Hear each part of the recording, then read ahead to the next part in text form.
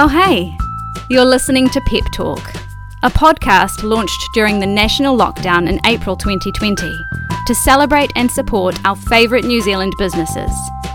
Join Grace Kreft, ex-lawyer and former owner of Sweet Bakery and Cakery, to hear about how some of our favourite businesses built their brands, the ups and downs along the way, and what we can do to support them, both now and once business as usual returns.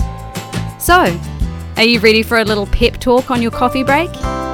Then here's your host, Grace.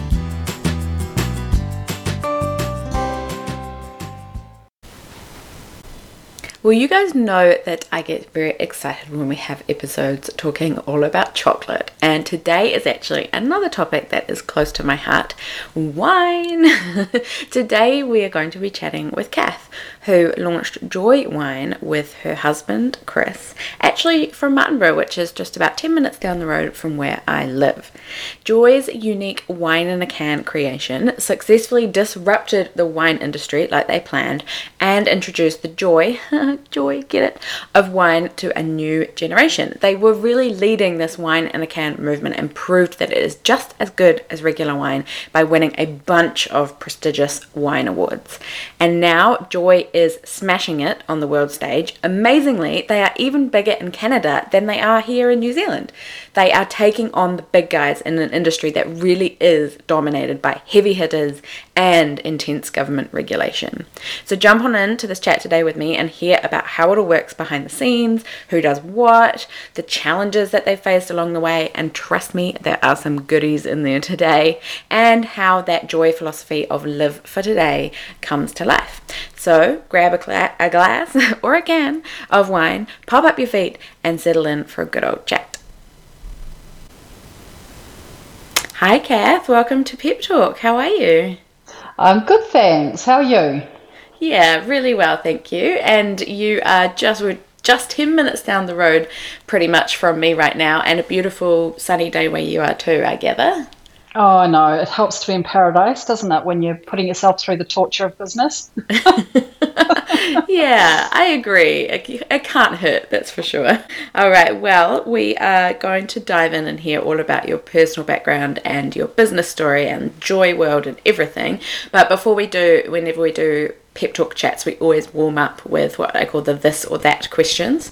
So they're just like quick fire questions to kind of get you warmed up and in the mood for chatting. So are you ready for yours, Kath? I'm ready. All right. Well, your first one is very obvious, but I am quite interested to know, as a wine lover and a wine entrepreneur, is it white or red? Red. Okay, good. And do you ever drink the more sparkling wines and things like that, or red all the way? Oh, no, I drink a lot of white and a lot of bubbles. Actually, I shouldn't say a lot, should I? But, a normal amount. Yeah. Normal, ideal situation would be starting with the bubbles and then preferably rosé bubbles, then moving on to an interesting white like a Viognier or something, and then a Chardonnay maybe, and finishing with a red. Oh, beautiful. Yeah. Sounds like a perfect night. Yeah. But I imagine, because you must have to taste test quite a lot for work, does that kind of take the enjoyment out of it, or you still love it? No, it doesn't take the enjoyment. In fact, it even strengthens it, because you taste so many, you really start to appreciate just how different and varied and gorgeous the wine journey is. It's so varied, you can never ever get tired of it. You just got to keep discovering new varieties. Yeah, and you're just operating on a different level to the rest of us, I'm sure. So I'm glad to hear that you still have the love for it. Yeah, I do. Next question for you. We've got, do the cooking or do the cleaning? Or cooking. Neither? Oh, no, cooking all the way. Yeah, make a big mess and then leave someone else to clean it up. Yeah, I'm getting better. I'm getting better at that. Those around me are less willing. Yeah. Yeah, nice. All right, next we've got go skydiving or go bungee jumping? Or bungee, yeah. Have you ever done a bungee? I have, actually, yeah. I've done a bungee, but I've never done a sky jump. Yeah. Oh well, put that on the list. Maybe. All right, book smart or street smart? Book. Did you study at uni? I did, yes. Yeah. I did psychology, which is why you end up in the wine world. So, All right, last one for you. We've got a morning person or night owl. oh, morning. I'm such a morning person. I struggle to stay up beyond 10 o'clock at night. Yeah. So I'm the same actually, yeah, which is good because you get a lot done in the morning, but also sometimes it's fun to stay out late and not get sleepy. Yeah, that's right. Yeah. Yeah. I need to start my partying early. Yeah, like an afternoon session is Yeah. Oh, perfect yeah. for me. I'm great in the afternoon. Life of the party. Yeah, and then in bed by 9. Yeah, that's right. I'm on board with that. All right, well, good. We've got warmed up, got to know you a little bit there. And before we kind of jump into the joy side of things, I always find it really interesting to hear people's personal backgrounds as well, because there's usually like a bit of a background there that kind of hints at where they've ended up with business. And I know from learning about you, Kath, that you have a background in marketing and food and beverage, so it seems like a really nice journey to where you've ended up with joy. And I kind of imagine we could probably have a whole podcast just hearing about your previous roles, because it sounds really interesting, like Toast Martin Brewer and running vineyards and things. So maybe you could kind of take us through a bit of your life before joy just quickly and what that was all like. Sure. Look, I think my first entrance to the professional side of food and beverage, obviously I've always been a food and beverage lover, but getting into it was Toast Martin Brewer, which was the coming out of having children and working part-time, starting off with, that was when I first moved to the Wairarapa. And in fact, it was Great Owl. And I took on Toast Martin Brewer, which was fantastic. Absolutely, that was everything. You sort of have that amazing event experience and the pressure of building up, the whole project management side, and then of course being involved in an amazing wine world was super cool. From there, I actually set up a marketing company for the region, which was to market the region's wines predominantly offshore. So I did a lot of taking wineries over to Australia was our main focus then. And then I secured $2 million from New Zealand Trade and Enterprise for it's pretty similar to the Provincial Growth Fund thing that's happening now. Back then it was called Major Regional Initiative Funding. And we set up a strategy for food and beverage for the Wairarapa and got everybody on board and partnered with with UCOL, who was the education provider, used to be a polytech. So we then courted Le Cordon Bleu to come and set up a school of cuisine here. And my involvement was all about the wine side of it and the marketing of the wine and pulling all the wineries together. It was such a huge, exciting project. And then Le Cordon Bleu asked me to run the school that was being set up. So I set up, actually I've jumped, what happened? So after that, before the school was ready to hire someone, I went off and ran Alana Estate, which was, That's right. yeah. So it was a winery in Martinborough, which is, it was amazing because we had this incredible space which we set up for concerts. So I set up a contract for doing all the offshore concerts that came over. And we had amazing people like Joe Cocker and John Mellencamp. And yeah, it was amazing. That was a lot of fun. And then Le Cordon Bleu asked me to come and set up the school and run it, which ended up being in Wellington. Yeah. So, that was a project and a half. Can imagine, yeah. Yeah, that was an incredible experience, and just juggling the whole of this international French partner and the schools around the world, and it was a very prescribed format they had, and just trying to get that New Zealand flavour in there, and really concentrated on that whole paddock to plate, because that was our point of difference. Nobody else in the world could offer that kind of experience that we did with Le Cordon Bleu, where we could pop over to the Wairarapa, see the eggs, just coming out, see the, where the wine was made, where the beef was, growing. And the students were just blown away by that. And then we'd take them back, to the school, and they'd get to cook up all those ingredients. So that was fabulous. Amazing and then, experience. And then we had this crazy idea to set up our own wine company to really just to combat all that. Wine had reached a point where there were so many labels on the shelf, and so all the wineries trying to get creative were just bringing out new labels. So one winery had 5 different labels and sub-brands and sub-brands of those sub-brands. And we just thought, well, this is it's confusing for us, and we're in the wine industry. We were going onto shelves and going, I don't even know these brands and I don't know what to buy. So, resorting back to your tried and true ones. So, had this crazy idea that we needed, and we could see the generation at that time, the younger generation, were just all opting towards RTDs. And I saw my kids walking out the door with RTDs, when they were really just started, drinking with approval.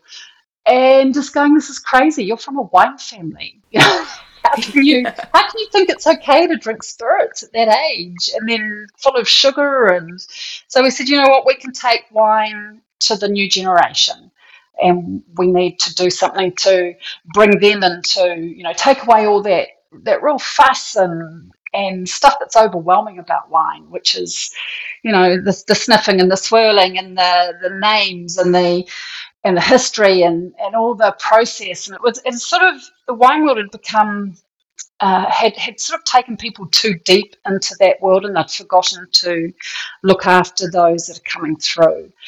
So, quite intimidating, isn't it, that whole culture? Like, if you feel absolutely. Like you might get it wrong, or say the wrong thing, or not hold the glass properly even, and you're out. So true. It is. It's so true. And those inside the industry don't view newcomers like that, but as a newcomer, you certainly feel that. I remember feeling that. And so it was the idea was to make wine fun again, and actually take away all that side of it and just get people to go, oh, this is fun, and it can go where we go. And also, taking it into different social settings, which is why we originally came out with that small 250ml bottle with a screw cap. But also we wanted to make it really beautiful, so that it wasn't just another wine label, that it was actually something that was really beautiful and really enticing and really sort of, I want to hold this. I think the beauty on the outside hopefully reflects what's inside the bottle. That desirability, yeah. Yeah, I remember when they first came out in those little glass bottles, and it was so exciting. It was like just quite novelty, of course, like unlike anything we'd seen before. And I was at the perfect age because I was the RTD drinking generation. And was it called Ritzling, was it, when it first started? Oh, God, it was, yeah. I remember that. Very first iteration. Yeah. And where did I guess there's two main changes visually between then and now, and that's the cans and then the name. What prompted those two changes? So the name Ritzling incredibly caught the attention of the Ritz Hotel in London, and they ordered a cease and desist because they had a little baby champagne that they put out in their hotels called the Ritz.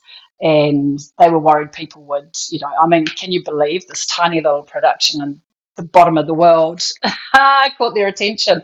But somebody from a UK website had picked it up and had seen it when they were here on holiday or something, and then it kind of went a bit wild over there, and so we had to change the name. That's so funny. I wouldn't ever have thought, made that connection myself, having obviously heard of both brands. But I guess they have lawyers that look out for these things. And they do, exactly. And it's sort of as if we were ever going to be a threat to them.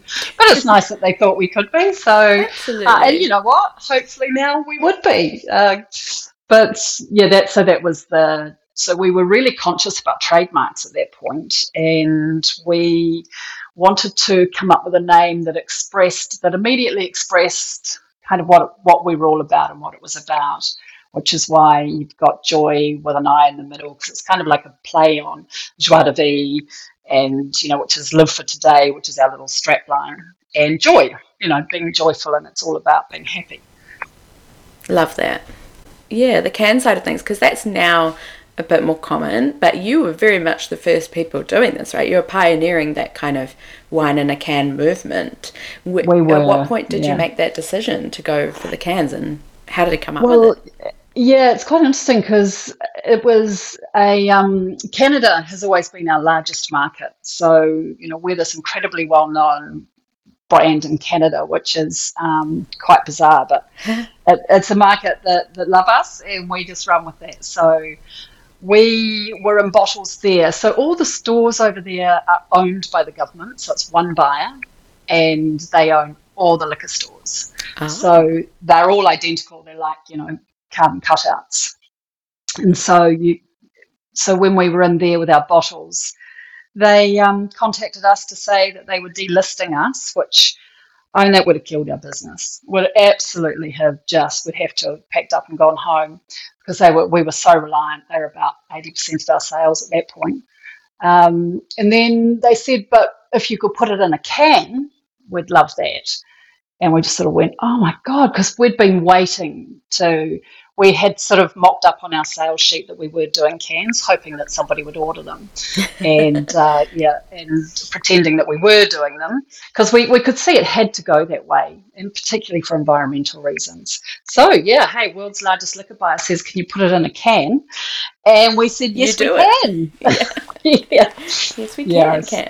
Nice. That's right. Yeah. So that was, our transition into the cans. And because we got such a large purchase order, it meant we could just go there wholeheartedly and put all our efforts there.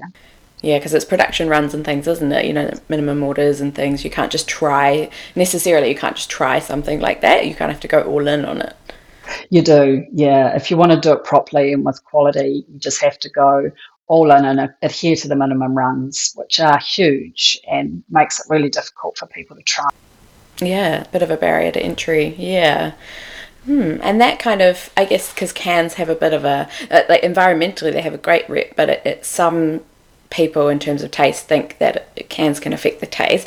I'm not in that camp, but I know that people do say that. And I guess with you guys, because you've got such a quality product going inside there, you kind of need to prove that it's just as good as wine in a bottle when it's in a can. And like you've won all sorts of medals and wine awards and New World Wine Awards and things with that. Has that been a really key part for you in kind of proving that it's just the product is just as good?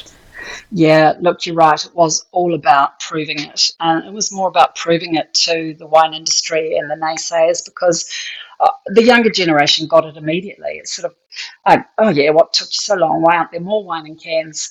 But, I think the older generation and people in the industry were much more hesitant. And it was going off in the US. I mean, the US was exploding with wine in cans, and down this end of the world, we just weren't seeing it in Australia and New Zealand. But it's psychological in terms of the taste because inside the can, the wine never actually touches aluminium because there's a special coating inside. But the irony also is that wine spends most of its life in steel tanks before it gets put into a bottle, just before being released onto shelves. So it's there is no taste difference. Yeah. And the reason we went into all these competitions, and we've won so many, gold, silver, bronze medals, both internationally and here in New Zealand. And it was important to say, look, guys, and these are blind tasted. And I'd love to have been there to see the judges' faces, when they first revealed these are the ones you chose for the gold medal. Yeah, because it doesn't affect the taste. And if anything, it is better for it because it ages, it keeps it fresher longer, and it doesn't suffer any light strike, which you do get with the bottles. So, yeah. Of course. Oh, I'm very interested in how it all works, like behind the scenes. I'm always fascinated by businesses and what the actual day-to-day kind of looks like. So how does it all work for you guys in terms of like where the wine comes from and where it gets canned and who does what within the business? Paint me a bit of a picture of all that. Yeah, it's quite interesting because we actually shifted our production offshore and went to Australia.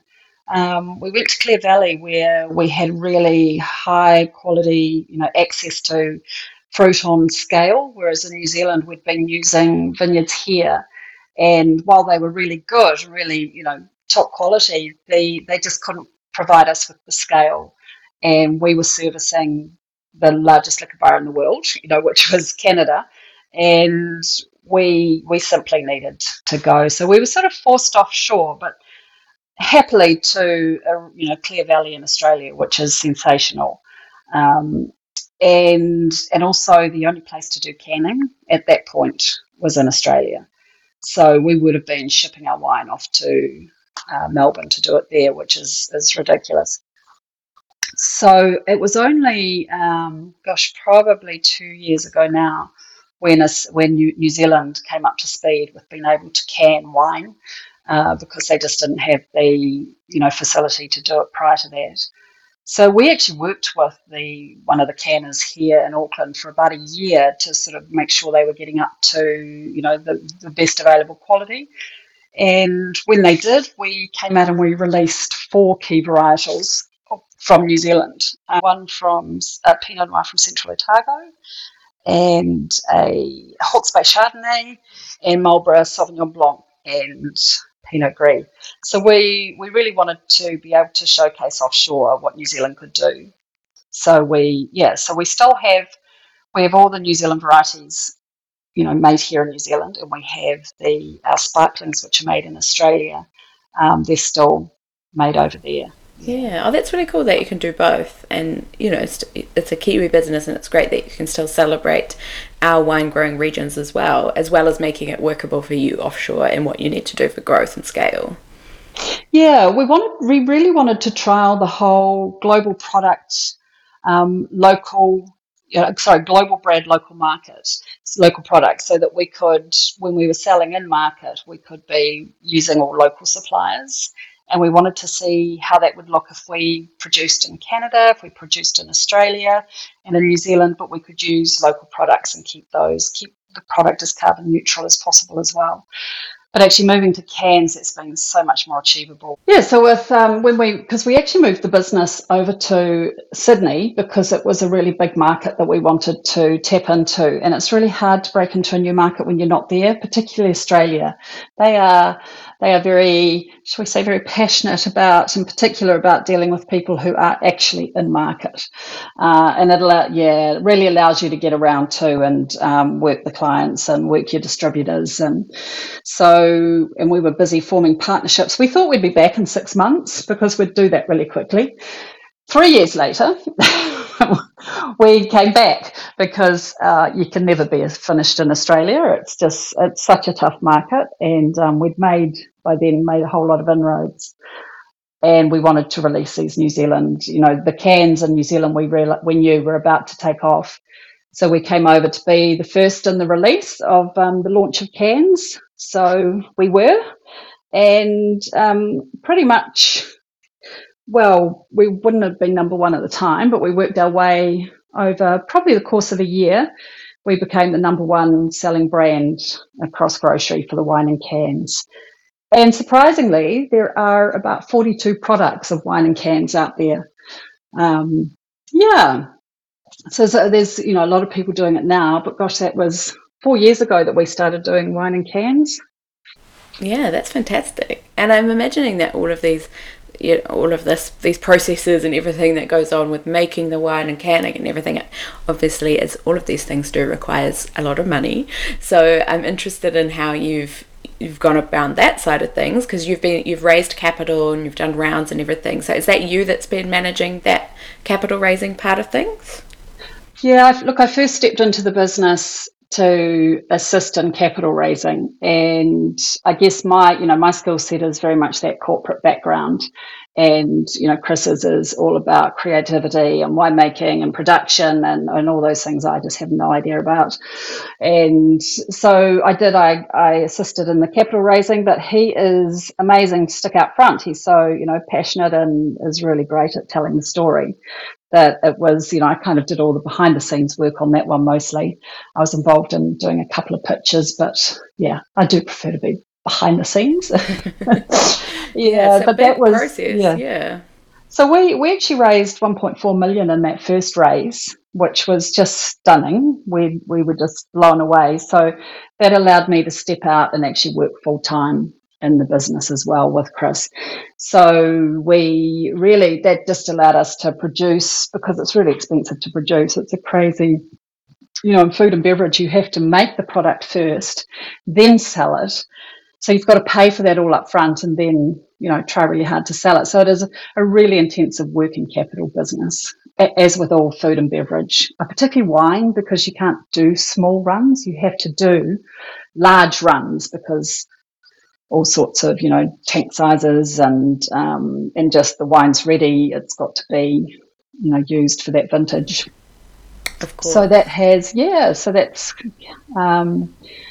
where we got to on that.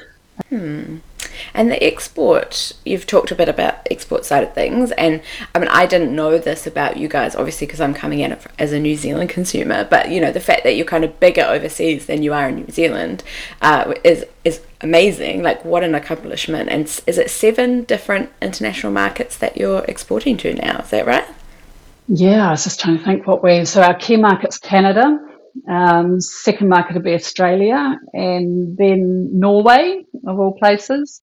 China's a big market. Well, it was a big market, but it ebbs and flows in China, and it's just one of those things that's a bonus when they throw in their orders. But otherwise, it's very hard to brand build there.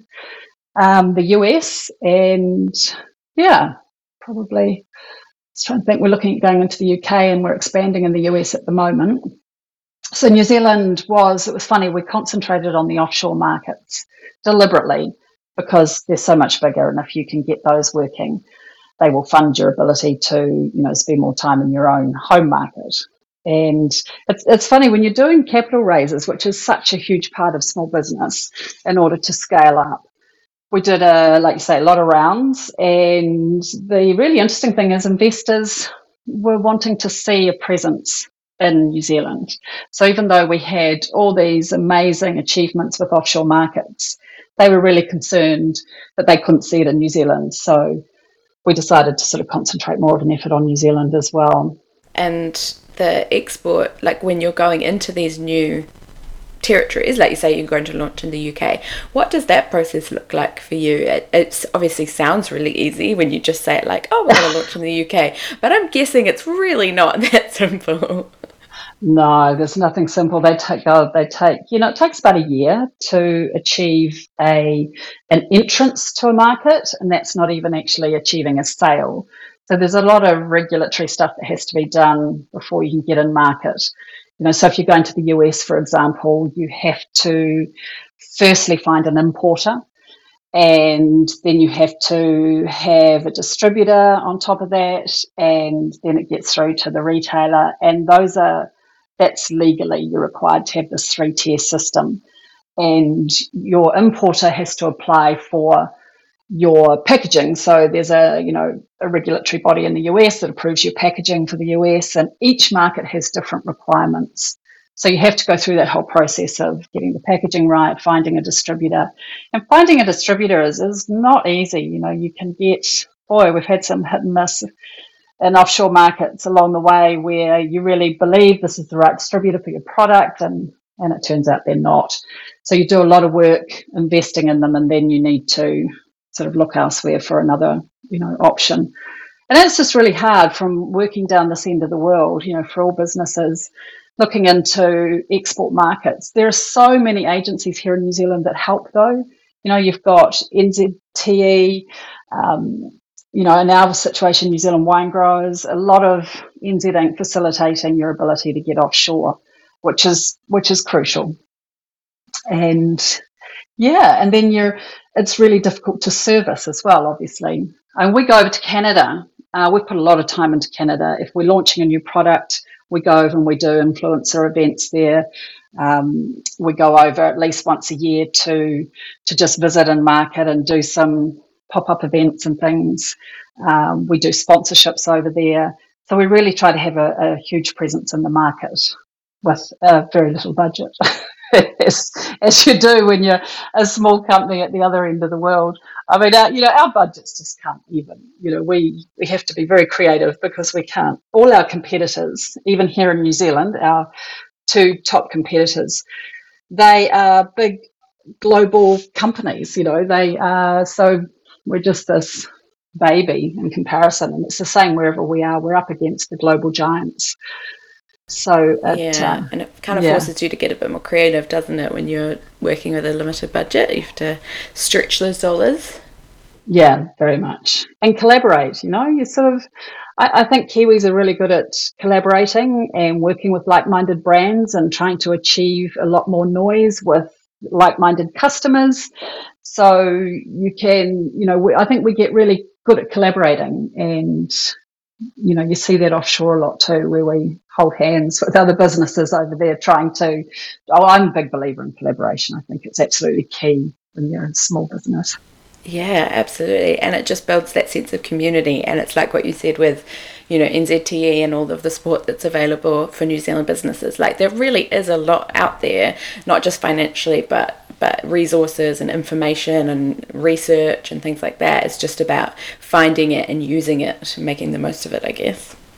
Yeah. And look, I'd say even more so recently since COVID hit, those agencies have got incredibly good at, supporting in other ways other than financially, and really supporting in, lots of webinars and research and materials that you can tap into. There's a lot that goes on that I think most people, if they're not kind of dipping their toes into this area, don't know about, but there is a lot that happens behind the scenes, I guess. Sure is. And that you kind of touched on a little bit already, but one thing that popped into my head when I was thinking about you guys in terms of the kind of challenges that must pop up along the way, and I'm sure there's quite a few of them, but alcohol, like, it just seems like it must be a very regulated industry, and there's all sorts of things around advertising and those kind of restrictions. What has that all been like, and what's the biggest challenge of working with alcohol, do you think? Oh my goodness, that was a hard learning curve. I bet. Because it's just like each country has different codes, and in fact our very original, you referred back to Ritzling previously, that our first hiccup along the way was, we'd sold to the largest liquor buyer in Australia, which is Woolworths, and they own Dan Murphy's and BWS. They took container loads of our product that we first had, which was those little bottles, and they put it throughout all their stores. That's 1,500 BWS and 250 Dan Murphy's, thereabouts. And it was all on shelf. We were just, doing cartwheels, just so successful, overnight success.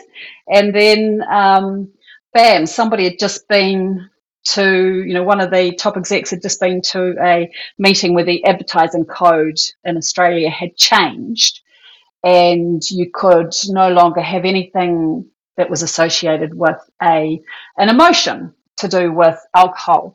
So there he happens to be walking past a shelf that had Joy on it, and our strapline was Bottled Happiness. Oh. And so we'd invested all this money in activating the market for influencer events, PR, the whole works, and that all kicked in, boom, and was activated, because you can't stop that. And meanwhile, they took our product off shelf. Oh my gosh. Everything was taken off shelf and repackaged, hand packaged, taken out of the box, new labels applied to cover the, Bottled Happiness, new boxes made, and we had to contribute to the packaging even though it wasn't our fault. They have an amazing way of not strong-arming you, but just suggesting you might like to contribute. Oh my God. And so there's a cost associated, and that's all to do with advertising codes. And, that is insane. Got caught badly on that one, but the code changed also while we were there. Yeah. We did we did a 3D music video when we were in Sydney, and it was amazing, and we had these models lined up and actors, and it was super fun. And then last minute, the PR agency we were working with looked at our key model and they said, the code has just changed, and you can't look under 25, even though you can drink at a younger age. Anybody in the video couldn't look under 25, and we lost literally about 5 people. They actually were 24 thereabouts, but they just said you can't risk it. So that was a hard learning curve. And actually in New Zealand now, the code has just changed as well. So we all have to be really conscious about that. It's all for the right reasons, and you get that, but it's just you do have to really adjust all your marketing and really, think about those things, which we should all be doing anyway. But it's hard when it's perhaps you've been doing something a bit differently and it changes. it's interesting, in Canada, you can't show anybody, it's the little details, with their arm at more than a 45-degree angle if they're holding a glass or a can. What? So, What? yeah, I know. So we had all these photos that were, and then looking back at them, they were just slightly over 45 degrees, so they had to be binned. It's just, little things, but yes, you have to be aware of them and make sure you're sort of adhering to all those. And all those, all those sensible things of not showing people driving or working with machinery. Yeah. Which I'm sure you wouldn't do anyway, but yeah, No. to keep on top of it. Yeah. Oh, you just would have had no idea about things like that. And like, I knew it's obviously very regulated for safety reasons, which does make sense. But, you must just get so good at kind of rolling with the punches on things like that. Yeah, I think, look, possibly you get more caught. So, going into this different area that we had compared to, because I'd run wine companies prior to that. But suddenly we were in a different area, and with the social media marketing you can do, the style of marketing that we do, which is very much liquid on lips, getting sort of doing events and getting it into the customer's hands. All that stuff, you really suddenly become aware. And because, we were doing things that weren't traditional wine labels, which is why we had things like, bottled happiness, live for today. Yeah, that was learning the hard way. That's it, isn't it? It's when you break the mold a little bit, that's when you can get into those grey areas that haven't maybe been like tested or whatever before, because no one's doing them. And that's what makes it magic, but also makes it harder for you. Yeah, it does. It's sort of, when you're leading the pack, it can be quite tiring. It's quite nice to follow, I think, sometimes. Yeah, it must be easier to some extent, but then also maybe not as satisfying and successful. So I guess as well, the other factor for you guys must be the family aspect to some extent, because I've run a business with family before, and it can kind of be like tempting for it to be quite all-consuming and take over and things. So how have you found that, having family involved? Yeah, it's you really have to be quite strict about that work-life balance. I've been there before where I wasn't very good at that, and you can't sustain it. You keep going and then you just burn out. So yeah, I'm quite militant about that now. It's sort of, I think you have to have a cutoff point, and today might be 6 p.m, for example, as a cutoff, but you make that decision and you go, right, and now we leave the house. We go out for a walk, or we walk around the garden, just anything, just to say, right, this is no longer our office. And when we walk back in the door, it's home. And, and you've got to have sort of, I have in the house zones that you're not allowed to talk about work. So if you're in that zone of the house, aka the bedroom, you don't talk work. But also having family in, look, we've got, my daughter now has come back from London due to COVID, and we've brought her into the business. She's always done things from time to time, but working full time since coming back. And that's interesting as well, poses its challenges when apparently I'm quite direct in my working manner, I've been told. I need to be a little more, subtle and conscious of my communication. Right. So it's quite good. You just have to set up the boundaries and just go, okay, this is how we operate when we're in workspace. Yeah, everyone's learning. Oh, that's interesting. Yeah, I like that. I think it's not realistic to be like, we just talk about it all the time and there's no rules. I think you do need those boundaries to get that balance, and it makes everyone happier in all scenarios. I think whatever works for you, right, is what's important. Yeah. And the reality is you are living it 24/7. You can't help it, but you do have to try and establish some kind of boundaries for yourself, or you'll go crazy. Yeah, not encourage it. Yes, agree. And we did touch on COVID a little bit already, because obviously with the flying winemaker has been grounded due to COVID for a while. But I think the other aspect of it that seems to pop up a little bit is that kind of it's kind of fast forwarded progress to some extent and moved certain industries along. And I've heard, from talking to people that in the alcohol space, the way that that's shown, that the way that that's played out has been that it's become more of a direct-to-consumer product than it's ever been before, thanks to COVID. So I was interested to kind of pick your brain on that and see what your experience has been like with Joy. Have you kind of seen that big online direct-to-consumer growth in this kind of post-COVID landscape? Have you had to change or fast forward any of your plans? Yeah, definitely. We were slammed in our largest market, which is Canada. We still remained, top brand in category, but the sales and they're still in lockdown. I mean, they're only just coming out. They've been in and out of lockdown for over a year now, and the stores, just closed, and then they were allowing one person in at a time.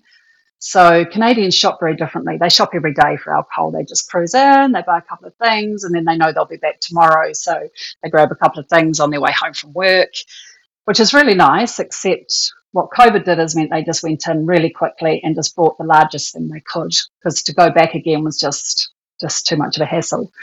So, so that really, slammed us in Canada, affected us badly.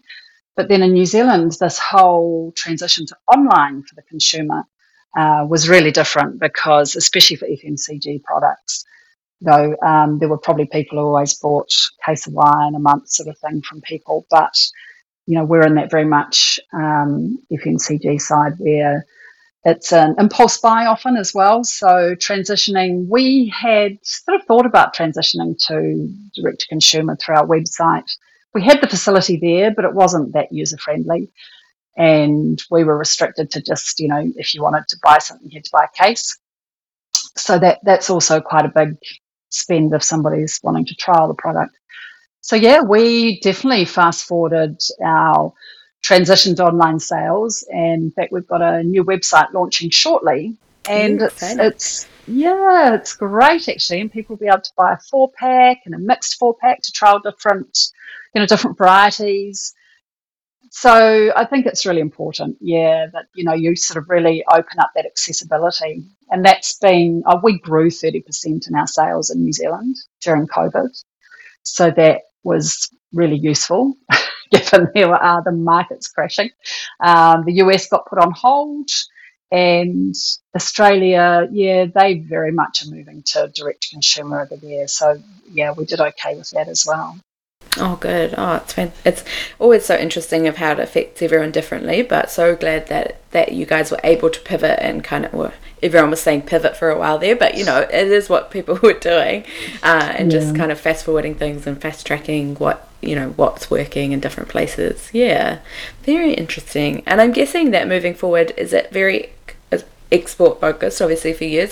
You mentioned the UK and new markets. Are there any other kind of new future picture things for Joy in the work? Our biggest focus at the moment is actually we're turning back to New Zealand and saying, okay, let's really focus back on New Zealand and just, appreciate that this is our home base and really get this happening again. We are focusing on the US. That's a big one, and that's that will take a lot of time and energy and money, sadly, but it's a really important one. And our focus also has always been really reacting to what the consumer wants, and watching what's happening overseas. And there was this real wellness movement in alcohol that we saw starting to happen in Canada and the US. So we brought out these spritzers, which are all about low alcohol, low calorie, and low sugar, to no sugar, and just really tapping into that, understanding how the consumer wants to drink now. And it's really different. People are drinking differently, and the younger generation, the modern consumer, is very much looking at less alcohol, which is a real key. So we brought out our spritzers, and then we saw seltzers going off in the US. So we brought out some seltzers, and we're just introducing those to New Zealand now, and they'll go into countdown shortly. Because that's great. Yeah, and this is the first hint New Zealand's sort of seen of seltzers. So. But also we're always looking at new things that the customer might be interested in, and sort of doing the business case to see whether it's whether we can jump onto that and provide it for them. Great that you can be so nimble by the sounds of things, that, you know, you can see those trends and jump on them. And I guess that's the benefit of being, you know, a reasonably small, agile business. Even though you're punching above your weight, you don't have that kind of like red tape that a bigger beverage or alcohol company would have. And you can just be like, cool, let's try this, or let's do a business case at least and see if it works. Absolutely, and that is the key, and that's, you know, also the New Zealand advantage, isn't it? Because most of us do start off in that way, but then also it's a bigger risk for us because a large global corporate can try a product and it doesn't work, and then they just move on. Whereas if we try a product and it doesn't work, it could well be the end of our business.